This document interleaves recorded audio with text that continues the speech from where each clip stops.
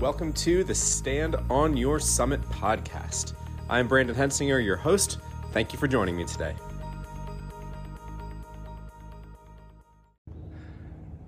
Hey everybody, good morning. I am out here in one of my favorite places to run. These incredible boulders are out here too, which is an awesome place to climb as well. And one of the things that I was thinking about this morning is how important it is, number one, to set goals and know where you're going, but also then to realize that the actions that you have to take to get there, to accomplish those goals, are not an option. If you can put that in your mind and really ingrain it into who you are, and you can think, okay, well, these are the actions I have to take to accomplish my goals, and they're not optional. Then you no longer have to think, well, do I want to do this today, or should I wait until tomorrow? No, it'll actually help you eliminate procrastination.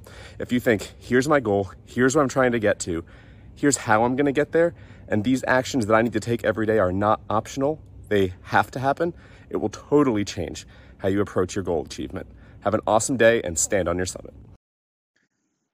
Thanks for listening to the Stand on Your Summit podcast. Please visit brandonhensinger.com so that you can download my free Stand on Your Summit ebook and learn how you can overcome obstacles to stand on your summit.